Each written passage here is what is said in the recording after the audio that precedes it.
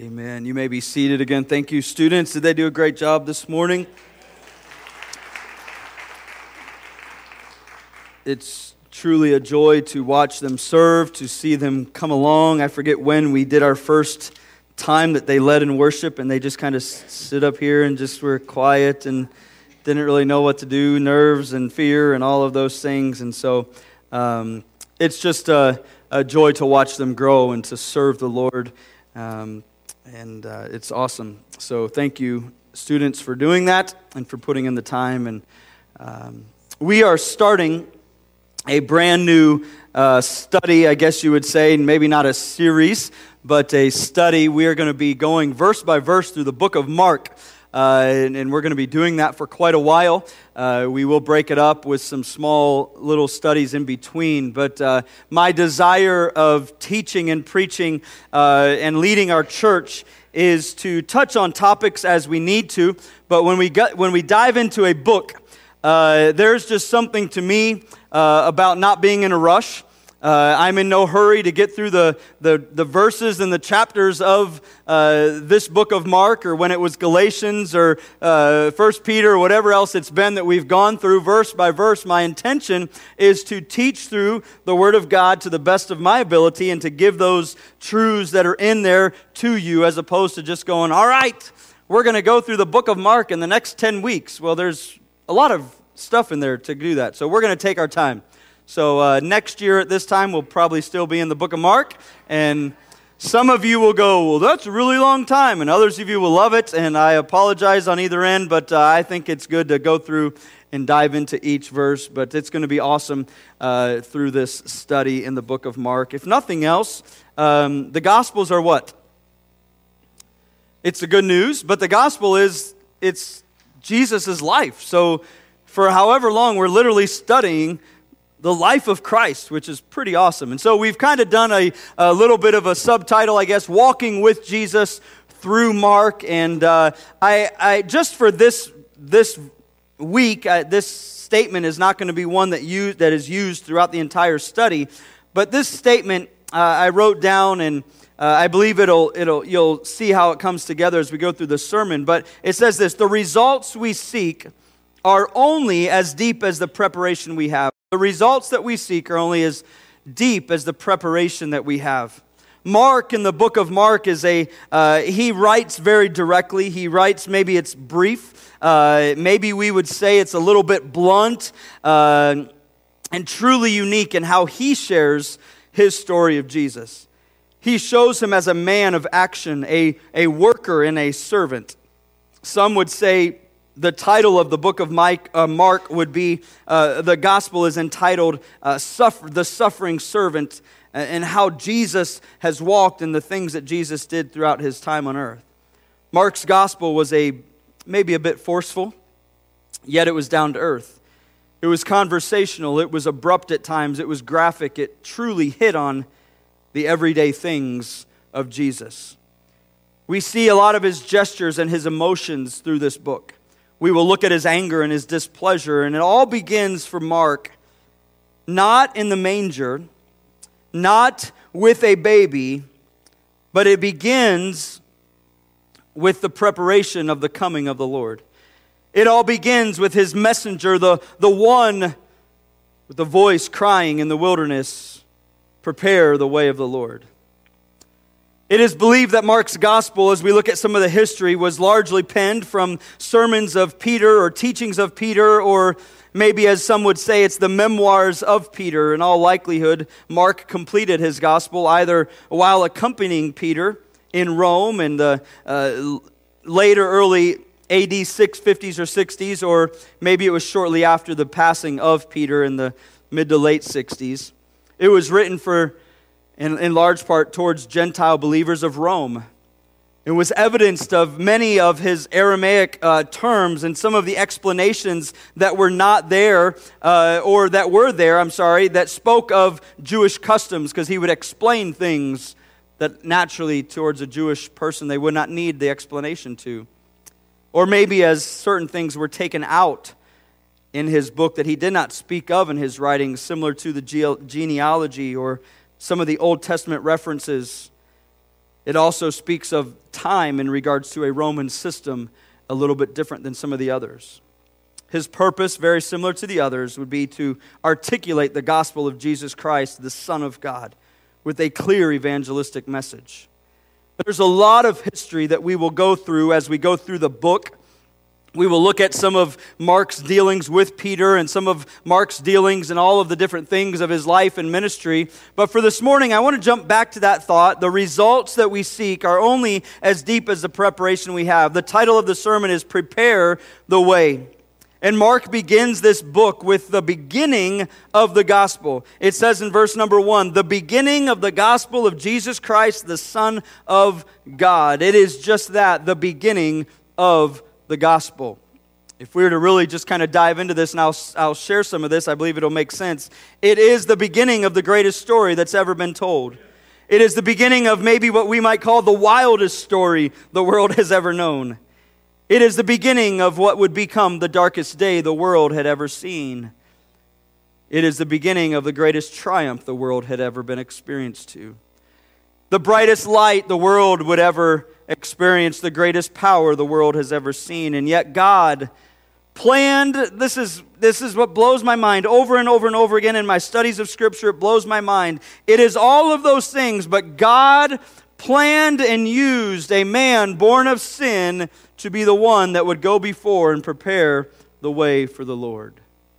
That's where this story begins, with John the Baptist preparing the way. It is my prayer as we begin this study and as we get into the book of Mark that we will walk with Jesus, that we would experience the preparation of John the Baptist as well as the agony of Jesus while he is being tempted by Satan, or maybe it's the joy of the leper who is cleansed by the Messiah, the great physician. That we might weep with our Savior as he experiences the rejection from his own people, yet experience the feeding of the thousands. That for someone who may hear the sermons and the messages, or maybe, Lord willing, it will be many that hear these stories would begin a walk with Jesus as their Lord and Savior.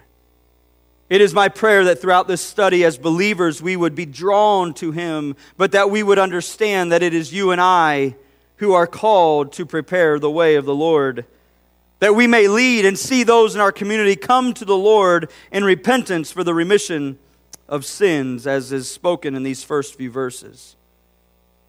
The statement that I have now given a couple times, the results we seek are only as deep as the preparation we have, is not so much this morning for you and I to just begin to look at our lives and how can I be a better husband and prepare more, or how can I work better at make a better living, or do all of those things and the preparations that we do. All of those things are very good. I hope that you prepare for work, and I hope that you are working towards being the best husband or father or wife or mother or son or daughter, whatever it is. But the reality of what we're looking at here is the preparation, spiritually speaking, to do what God has called for us to do. Sometimes, I can only speak for me, but sometimes and so often, I go about doing the things that I do, but I'm truly not as prepared as I probably ought to be. I'm not as prepared in the Word of God. I've not been prepared enough in my time of prayer or in my studies, that when I face somebody at the store, or when I face somebody at a coffee shop, or when I'm talking to somebody that may come through the doors, I may not be quite as prepared as I ought to have been for when they walked through the door and had that conversation with me. See, we are the ones today that are the John the Baptist. See, John the Baptist was coming and he was preparing the way for the Messiah. He was speaking of the Messiah that had come, and he was speaking to the people and saying, hey, the Messiah is coming. Jesus Christ, the Lord is coming. He was preparing a way, and he did it in such a manner that it says that he would shout out, he would cry out with what? That he would say and speak of repentance for the remission of sins. See, we're not heralding, we're not speaking of, we're not shouting out that the Messiah is coming. We believe that the Messiah had come and he already died and he rose again, but we do believe that the Messiah is going to return, and the Lord will return and bring his bride with him. And so though our heralding is a little bit different, if you will, than what John the Baptist was, it is still nonetheless just as important that we would shout from the mountaintops that repentance is needed for the remission of sins, because there's many who will go and lose a life and spend eternity in hell because nobody shared that gospel and that hope with them. And so this morning we are getting into Mark chapter number 1. And as I stated, the simple title of the sermon this morning is Prepare the Way. If you have your Bible with you, we'll be in Mark chapter 1. We're going to read the first 8 verses, and then we'll kind of walk through those this morning. Again, thank you so much for being with us this morning. It says this in verse number 1, "The beginning of the gospel of Jesus Christ, the Son of God.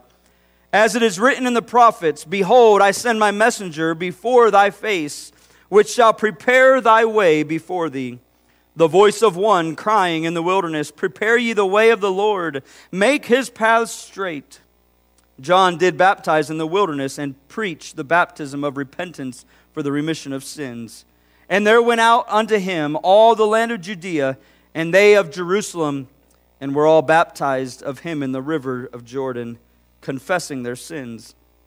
And John was clothed with camel's hair, and with the girdle of his skin about his loins he did eat locusts and wild honey, and preached, saying, There cometh one mightier than I after me, that the latchet of his shoes I am not worthy to stoop down and unloose. I indeed have baptized you with water, but he shall baptize you with the Holy Ghost." Father, I come to you this morning, and Lord, as I look out amongst those that are here, and I know there's people that are watching online and that may watch this or listen to this later, Father, I pray that your word would be taught with purity, with boldness, and God, ultimately, your word would speak to the hearts of each and every one that hears this sermon. Father, I pray if there's one that doesn't know you as Savior today, Father, that they would come to you, that they would see their need of the repentance for the remission of sins that is mentioned in this passage of Scripture. Father, we love you and we praise you. It's in Jesus' name that I pray. Amen.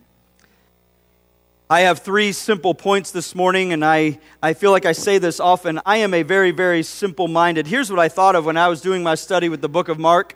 There were several things that obviously come to mind, but one of the things that I thought of was, if I were to be one that wrote down a gospel, it would probably be similar to this. Blunt, to the point, brief, probably leave out some things that maybe should be brought in there, which some of the other writers put in there, but that's just kind of me. And so as I go through this, I am a very, very simple kind of guy, and when I do a sermon, I try to make it very simple. And I don't know, for some that are very educational in heart, you might look at me and go, "Oh, what a dummy." But for others, it's okay. You go, "Hey, that guy's kind of down here where I'm at." Sometimes that's where I'm at. So nonetheless, I gave us 3 simple thoughts this morning, and the first one is this: is our preparation in the gospel? Very, very simple. John the Baptist, in the beginning, it says, "The beginning of the gospel of Jesus Christ, the Son of God, as is written in the prophets."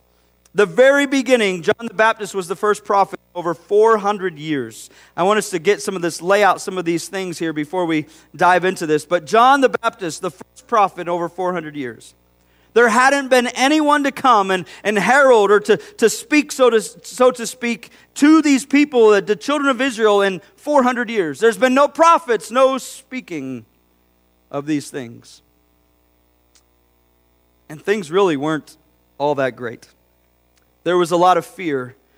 They were under the rule of Herod the Great. The promised land was nothing of what it once was. It was maybe despised by those that were all around them. They were truly, God's word speaks of the believers as being an alien in this world. They were truly an alien in the midst of their culture.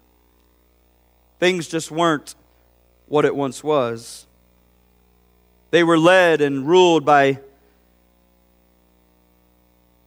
Caesarea. I did this earlier. I could not say that word. Have you ever had a complete brain dump and you're like looking at it going, what does that thing say? I did that in the first service. It's always great when you have a microphone and you're the one leading it.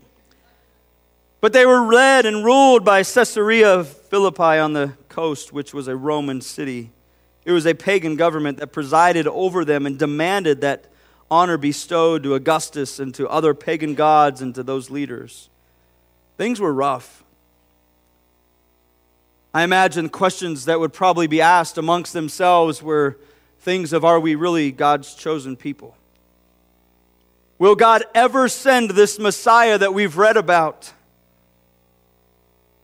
Will there be a new King of the Jews? Mark writes of this beginning that was coming from John the Baptist, the herald, this gospel. He writes of all these things. And I say this morning, and this is something that we all often know and we've talked about, but they were looking for a king.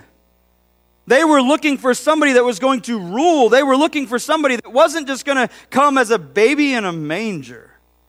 They were looking for somebody that was going to bring them out from that Roman rule. They were looking for a military, mighty, powerful guy. And though Jesus really is all of that, he came as a baby born in a manger to live this life of sinlessness, to live this life of love and peace, to live this life of sharing and pointing up to his Father. But they wanted somebody to come and conquer. Which is why they come to the end and they eventually would put Jesus on the cross. Because surely this guy's blasphemous. He is not the king. And so as we get into this passage of Scripture, it makes a couple statements, some that we would recognize, as already has been recognized. I made the reference to the gospel, and you guys said the good news, which is good. But I want to give a little bit more depth to what those meaning, what that would have meant to the people at that time. See, because when we as church people, we hear the gospel, we think of the good news.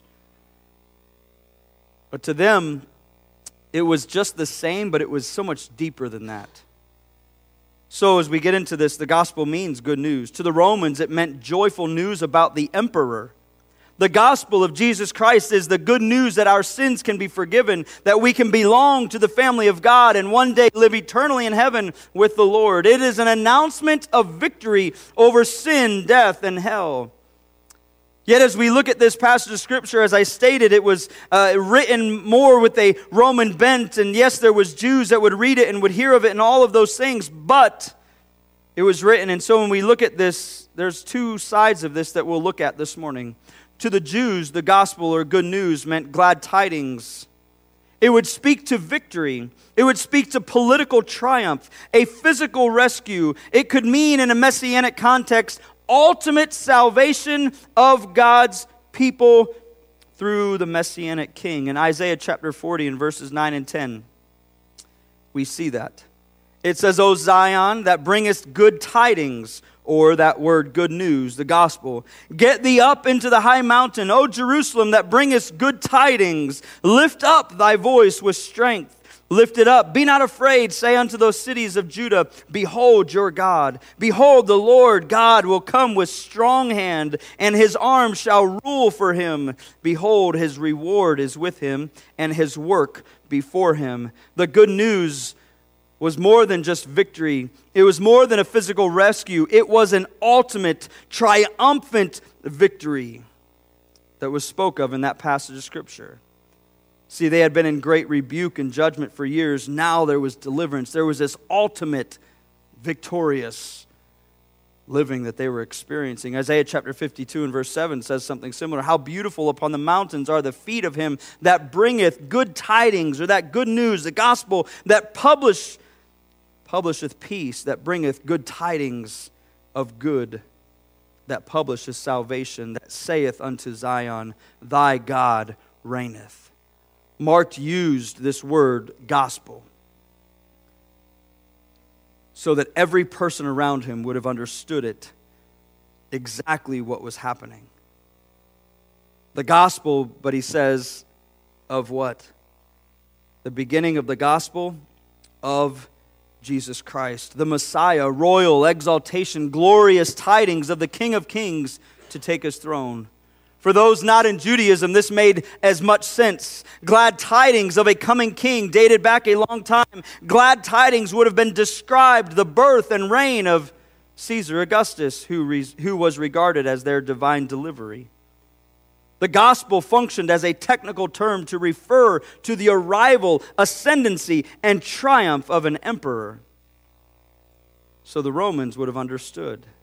They understood this royal pronouncement of the declaring of a monarch that had arrived.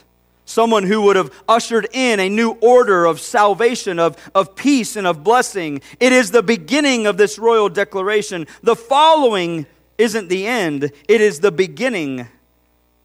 For the history would still be written, and if you understand it, the history is still being written because the king hasn't come back. The Lord has not come back to take his church, his bride, with him. Which is why we must do our part and continue to prepare the way of the Lord. We must be prepared to give. Jesus means Yahweh is salvation. Matthew chapter 1 and verse 21, and he shall bring forth the Son and shall call his name Jesus. Why? For he shall save his people from their sins.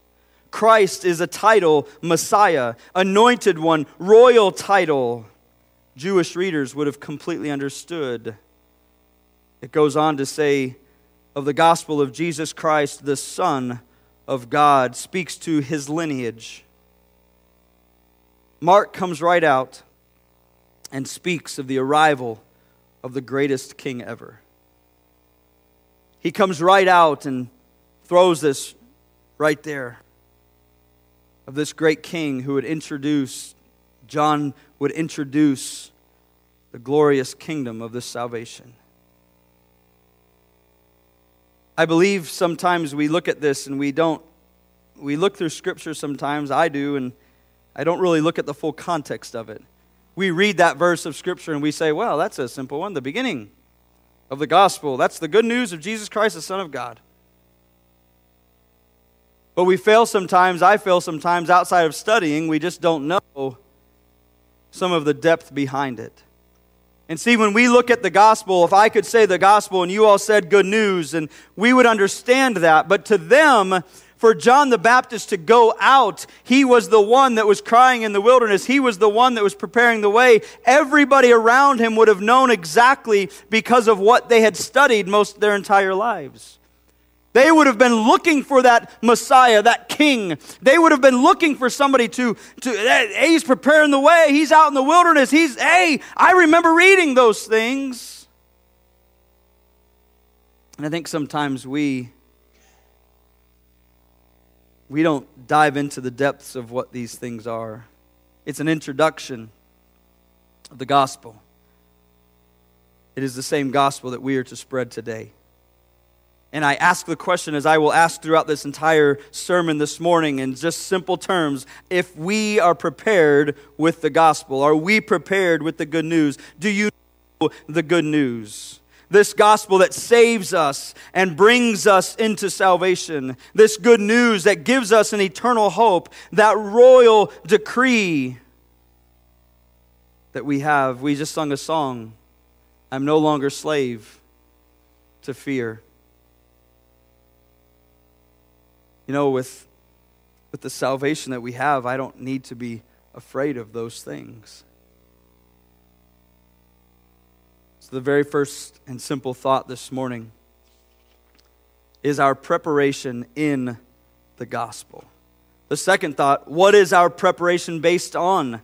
What is our preparation based on? It begins, in my opinion, it kind of gets real at this point. The results we seek are only as deep as the preparation that we have. What are the results that you seek? In life, what are the results that we are seeking? Most people in this room, most people, myself included, so many times will go through our goals. It's the beginning of the year. It's the end of the first month of the beginning of the year. But we go through our goals, and oftentimes there's financial things in there. And oftentimes it's things with our jobs and things with this and that and so on and so forth. And nowhere in our preparation, nowhere in our goal setting, and nowhere in our lives oftentimes is truly a goal with a preparation that has a spiritual bent. Is inside of my goal setting, is inside of my MO for the year, for the day, for whatever it is, a true preparation for what God would have for us or for me? Do I have a goal to lead people to the Lord? Do I have a goal to share the gospel? Do I have a goal to do this, or do I have a goal to do that? And I would say this, if we don't seek to prepare, because those results aren't necessarily in our goal settings, we'll get the result that we put in with the preparation. If I desire to do X, Y, and Z, most of the time I will fulfill those things. Why? Because I put in the work and the preparation behind it. So when we look at this morning, what is our preparation based on? What is it based on? The story that John was telling is the same story that you and I are to be telling. Who will prepare your way before you? Who goes before the king to pronounce that royal proclamation? We all know this, and we understand some of those things. When the king is coming to town, what do? There's a group of them that are going beforehand, and they're going to go a day and 2 days and a week and 3 weeks, whatever it is, and they're going to begin to clean out the roads, and they're going to begin to take off all of the stuff in the road, and the potholes are going to be filled, and all the leaves and the junk that has been filling into the roads that's not been cleaned up for a period of time are going to be cleaned out. Why? Because everything has to be perfect. We do the same thing in our country. When the president comes into town, what happens? Everything gets cleaned out. How many of you have been stuck in a motorcade of some sort in Las Vegas because of a president that's been in town? I have. It's really annoying. And you're like, what is going on? Oh, that's right. The president's in town today. We should be like, that's really cool. But we're like, oh, the traffic is horrible. Now I'm stuck. The preparation that comes, or the preparation that doesn't come, which causes you to stick in traffic because you didn't know the president was in town. But when we look at all of those things, the group that would go before and to prepare that way, there's a group, there's somebody that is going before to pronounce and to make sure that there's safety and to make sure that all of those things, because there's an official messenger. There's a king that's coming. And John the Baptist was to go and to prepare, to make sure the people were prepared. See, the preparation that we have is so much deeper than just, a president's coming. The preparation that you and I are called to is deeper than just some royalty that's coming into town. His goal and his thing was to prepare the way. It was the people. That the people would be prepared for the Messiah that was to come. See, ours isn't so much that the roads are cleaned off. It isn't so much that the weeds are all taken care of. It isn't so much that the sniper is this or that, and we understand all of those things. Ours is that it's people. See, God was invested and worried about people. God came to seek and to save that which was lost. That is people. And we have to be the same. Are we preparing the people? Are we telling the people? I just watched Sight and Sound. I don't know if you follow anything with Sight and Sound, but Sight and Sound does an incredible job of doing live theater based around gospel messages. If you've never done it, look them up. They're great. They're phenomenal. If you get a chance to be in Pennsylvania or Branson, Missouri, and we're allowed to have live theater, go. It's incredible. But they did a live one. They did it several years ago, but it was live on their app or something just this weekend, and it was Noah. And as I'm watching this with the family, and we sat down and had some pizza, it's good for the healthy body. We're watching, and obviously I've been studying all week on this, and I come to a place of watching this story of Noah. It's a story that we all know. We know that there was an ark that was built, and people didn't make it on the ark except for the family. But it was just one of those light bulb switches because it was there and my mind was on it. Noah was the same as John the Baptist, which is the same that you and I are. Hey! It's going to get nasty really quick. I want to tell you about a Savior that's coming so that you don't have to go and be a part of it. The repentance for the remission of sin. Noah did the same thing.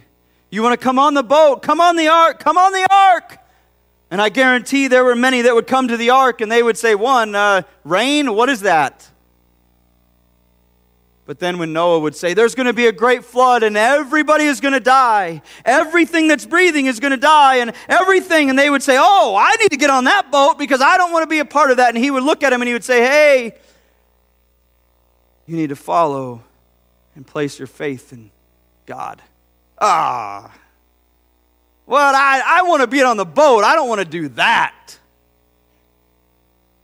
The same thing that we do today. We have to be the herald. We have to proclaim. We have to be the one that's preparing the way. In Malachi chapter 3, behold, I will send my messenger, and he shall prepare the way before me. It says, as it is written, the prophets, behold, I send my messenger before thy face, which shall prepare thy way. And in verse 3, it says this out of Isaiah chapter 40. The voice of him that crieth in the wilderness, prepare ye the way of the Lord, make straight in the desert a highway for our God. Literally, the people would flee. They would come flocking to hear. It says it in Matthew chapter 3. There's a parallel passage here. And then in verse number 5, and there went out unto him all the land of Judea, and they of Jerusalem, and were baptized of him in the river. People came from all over to come and hear what John the Baptist had to say. They came to hear what this guy in the middle of the wilderness had to say, who was dressed not professional at all, who wasn't probably the most eloquent guy at all, who really didn't even have a place to call his own, who was just some guy.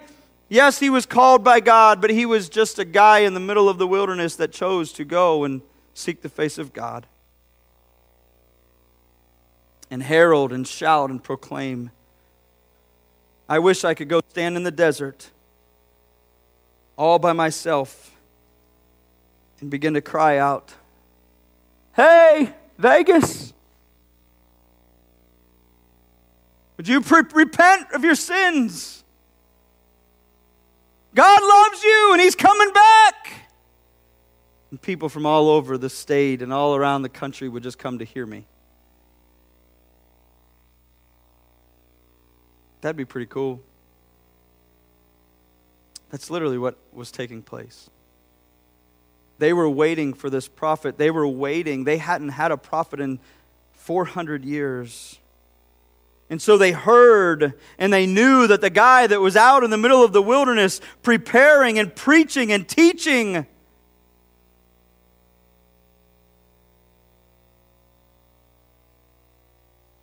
see, there was a lot of tradition in that day, the same that there is for you and I. Somebody has to go before and make the path straight. I don't know all the statistics, but the statistics are not very high for the person that hears the gospel the very first time that gives their life to Christ. Usually it's a process. Person after person after person after person. Service after service, whatever it would be. I can think of people in my own life that I would share the gospel with, and I would just try to do my best to live a life that's honoring to the Lord in front of them, and love them and care for them, and do things for them and provide for them, and to do those things and continue to share the love of Christ. And 3 months and 6 months and 9 months and a year goes on, and I'll say to Mindy, I pray, I believe that they're close. Have you said it? I believe that they're so close to truly, you know what all that was is some cutting down of all the weeds around their life and cutting down of all of these things so that the path could be prepared because God is working in their life. The same, and John the Baptist was going and he was shouting and he was screaming. There has to be a preparation. See, there was a lot of dead men walking, believing in the traditions of man that they had. And he stood out in the wilderness and cried out, repent, preaching the baptism of repentance for the remission of sin.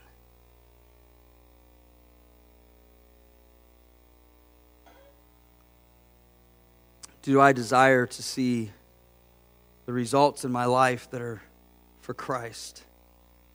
Am I preparing spiritually? Am I trusting in Him that I too could cry out in the middle of a desert, preparing the way? See, John cried out to make the path straight.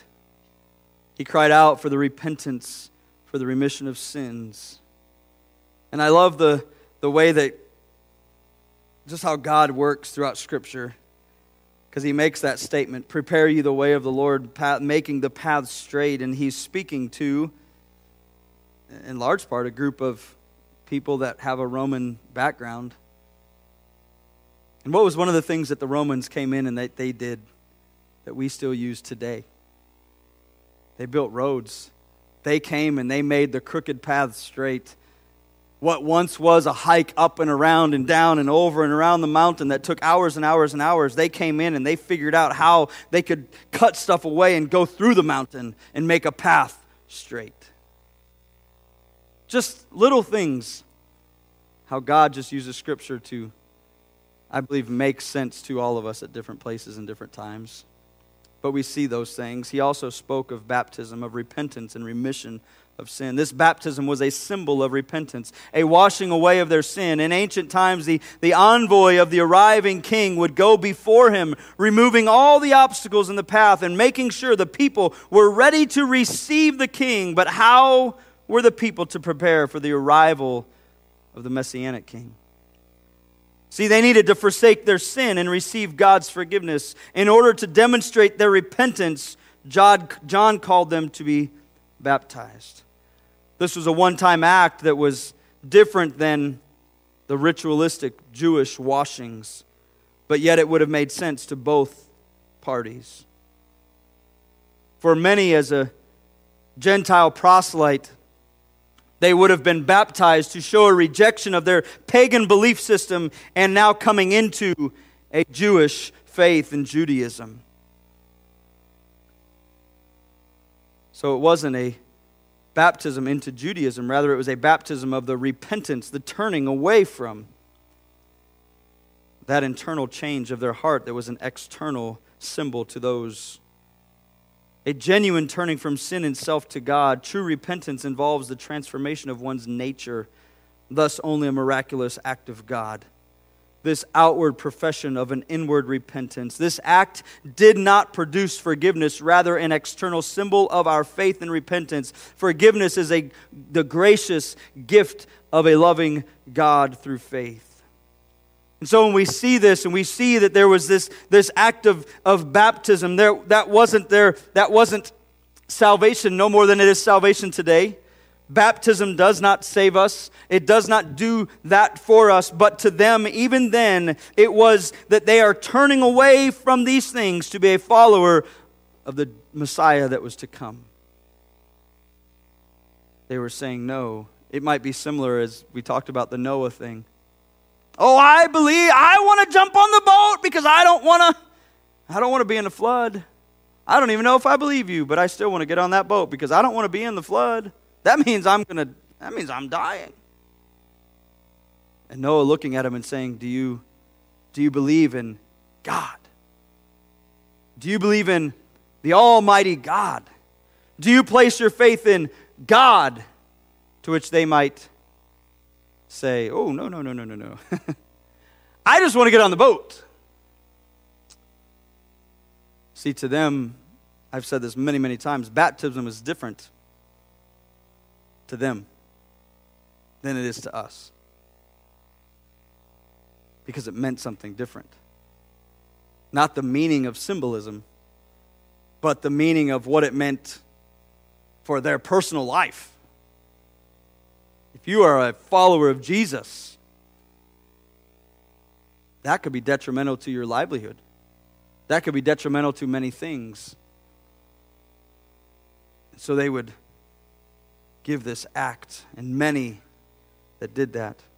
For the remission of sin, just as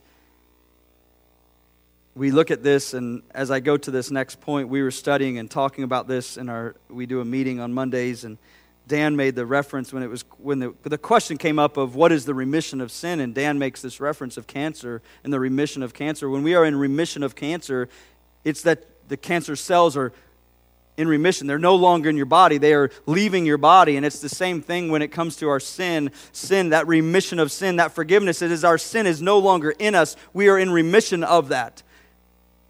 And that is that we have been washed clean. We have been completely forgiven. God says, the Word of God says that He takes our sin and throws it as far as the east is to the west. He makes us pure. He makes us whole. He washes us clean. There's a repentance. I would wonder this morning if there's anybody that has never repented and turned and said, God, I need repentance. I need the remission, the forgiveness of sin in my life. The last thought this morning is, does my preparation point to the coming and mighty King? See, as we go through this passage of Scripture, we see the beginning, we see the gospel, we see the storyline of John the Baptist that is baptizing and is bringing people in, and they're coming from everywhere. And then it says in verse number 7, and preached, saying, There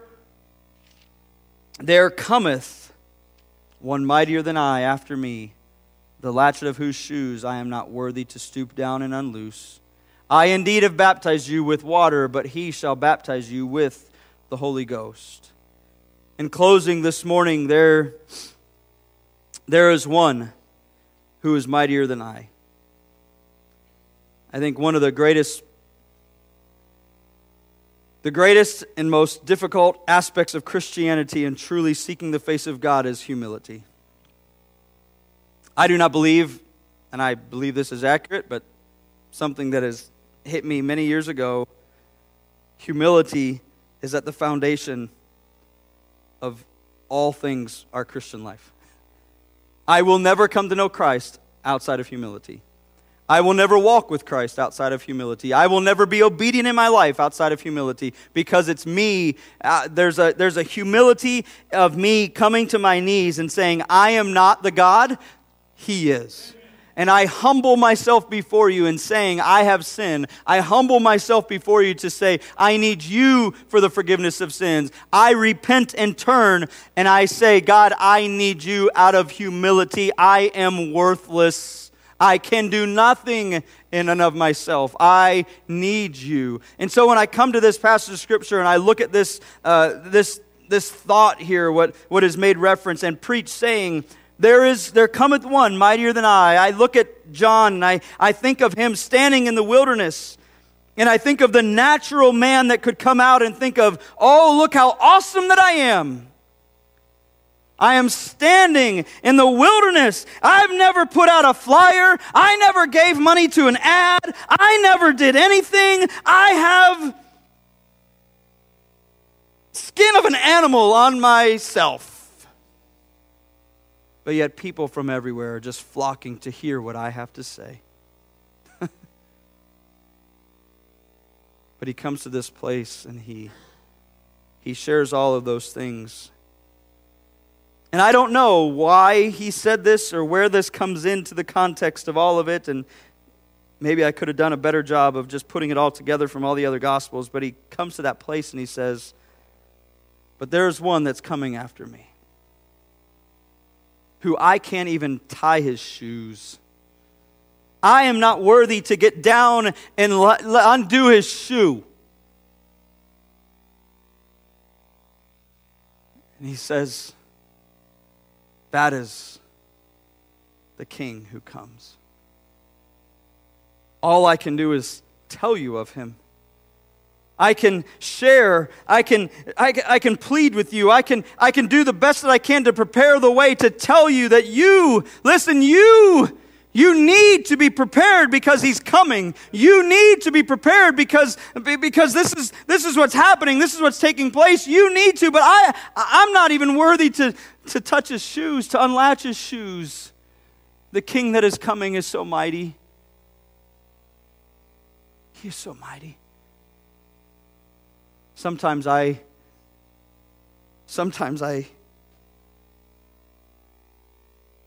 think, God, you're a lucky God to have used me.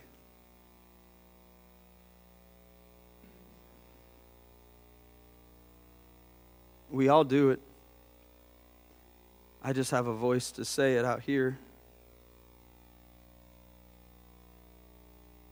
God, you sure chose the right one this time.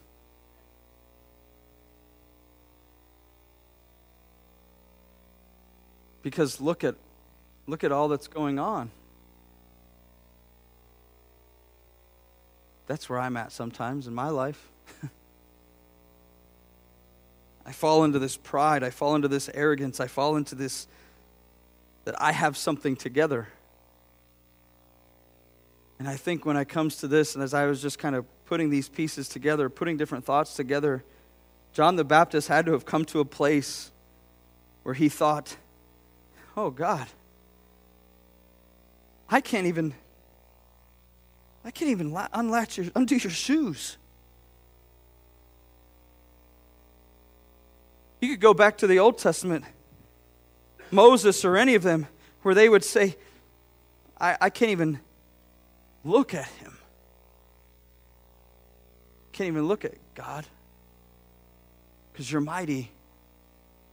You're holy. I'm unworthy. And he comes to that place and he shares all of those things. He says, I will baptize you with water. All I can do is prepare. I can share with you, I can tell you, and I can baptize you with water, which is really just an external cleansing and just a symbol of all of those things. But the one that comes, I can't even loosen his shoes, but he's going to come and he will baptize you and he will cleanse you from the inside out. All I can do is just present it. He is the one. I love this little story that I heard. David Livingstone was a pioneer missionary in Africa. And he brought some of the natives with him from the deep, dark interior of the country out into the coast. And there the land suddenly ended. Think about that. You've always just been inside. You don't have a phone to look at there's water out there. There's this, there's that. They've been inside of the jungle. They've been in the depths of this interior of the country. And David Livingstone takes them out. And it says this. It says that the one of them said, we followed the white father through forests and across the plains, up mountains into deep valleys. The land went on and on and on. And then all of a sudden it came to an end. There is no more of me. John said just that. There's no more of me.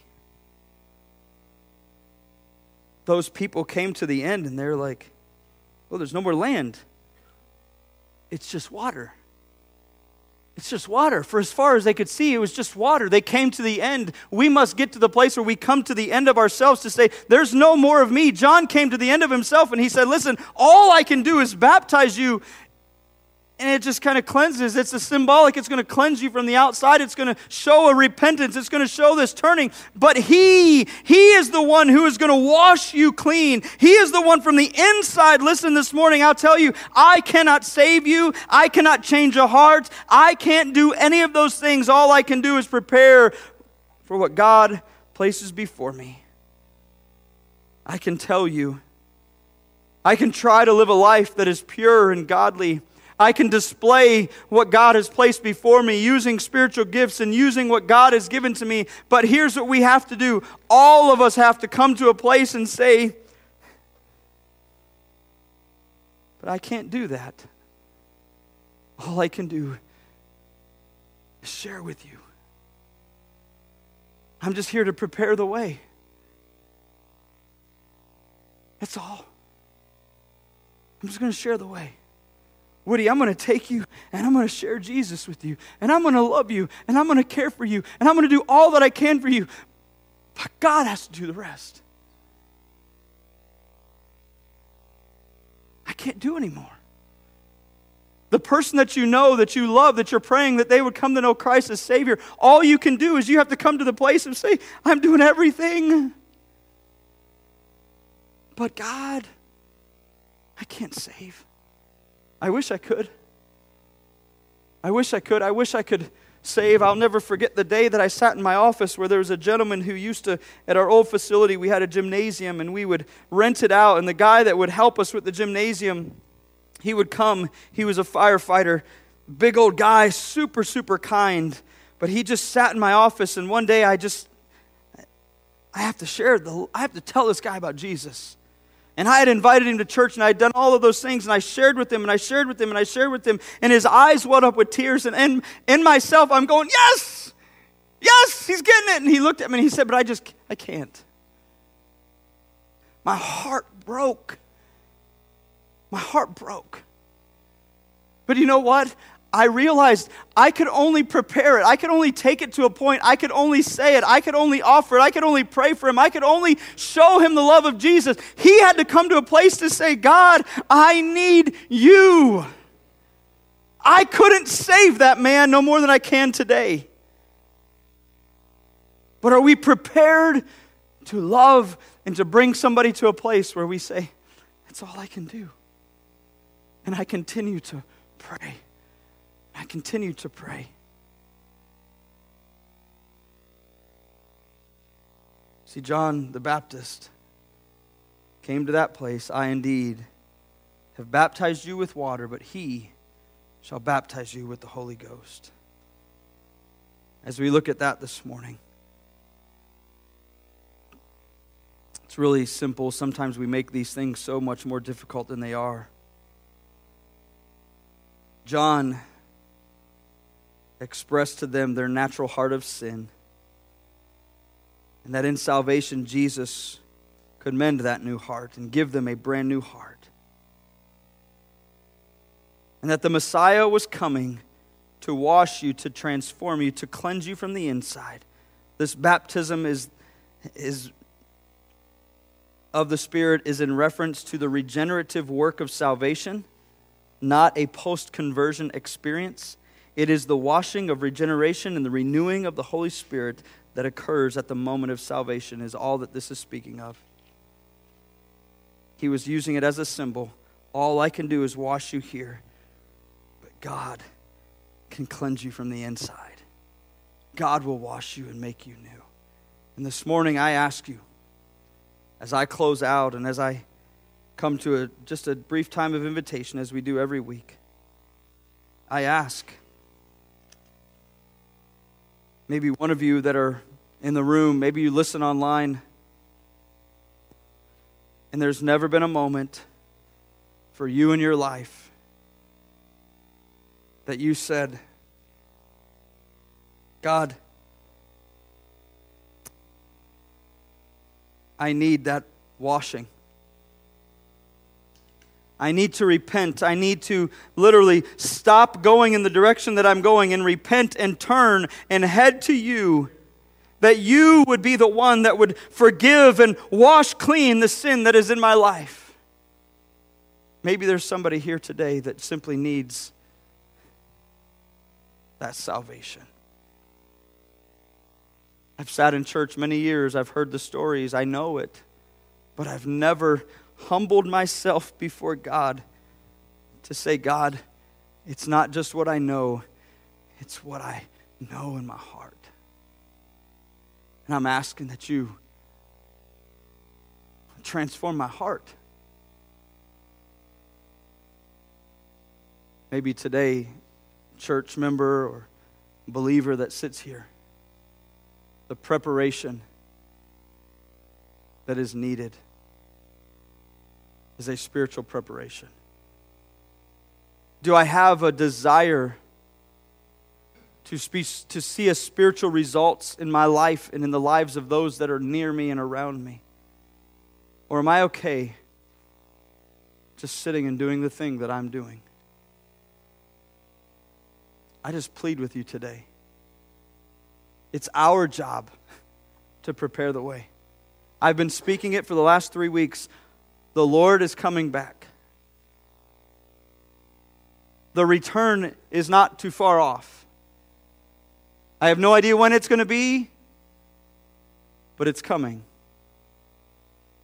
Will I prepare the way before Him? Or Or am I comfortable sitting where I'm at? Just making sure that my little circle's okay. Church, we have a job to do. Believer, we have a job to do. Father, I come to you today.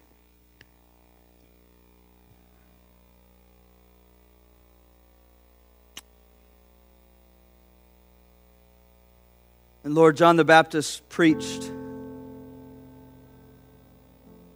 the baptism of repentance for the remission of sin. That as he stood and he shared the sinfulness of man, that all have sinned and fallen short of the glory of God. But he told them the one that is coming. I say today, all have sinned and fallen short of God's glory. But I say also today that though the wages of sin is death, though the life that I live of being born, of having sin in my life is death, you have made a way, and the gift of God is eternal life. God, would we cry out to you? God, maybe there's somebody that doesn't know you as Savior. Father, would they cry out to you to know you as Lord and Savior? Father, would it be our heart's cry as believers that we would live a life but understand that we could only take somebody so far, but God, that you would break our hearts to point people to you. Father, would you move? Would you convict? Would you allow those as believers this morning to not sleep at night, but to be wrestling with you over those that we know that are in our lives that do not know you as Savior? Father, that souls would be won. Father, for the one that might be listening, the one that might be sitting in this room that doesn't know you as Savior, God, would you stir in them? Would you create such a stir, such a wrestling inside of them that they could only but fall before you? That the love that you have would compel them, as we looked at last week, to yourself. Father, thank you for meeting with us. This morning as we sit here, I just ask you, church, those that are here, do you know Jesus Christ as your Lord and Savior? If you don't, I would plead with you. Why not walk forward right now? Why not get up out of a chair and walk forward to say, God, I need you. There is no embarrassment in that. There's a group of people that will rejoice and shout. Why not today? Why not ask that God would do a miraculous work in your heart? Church, why not you? What are you struggling with? What are you crying? What is holding you back from preparing the way? Why are we not? What if we just cried out to Him? What if we quit worrying about what the person beside us is thinking and bowed at an old-fashioned altar and just said, God, use me? Why not respond right now?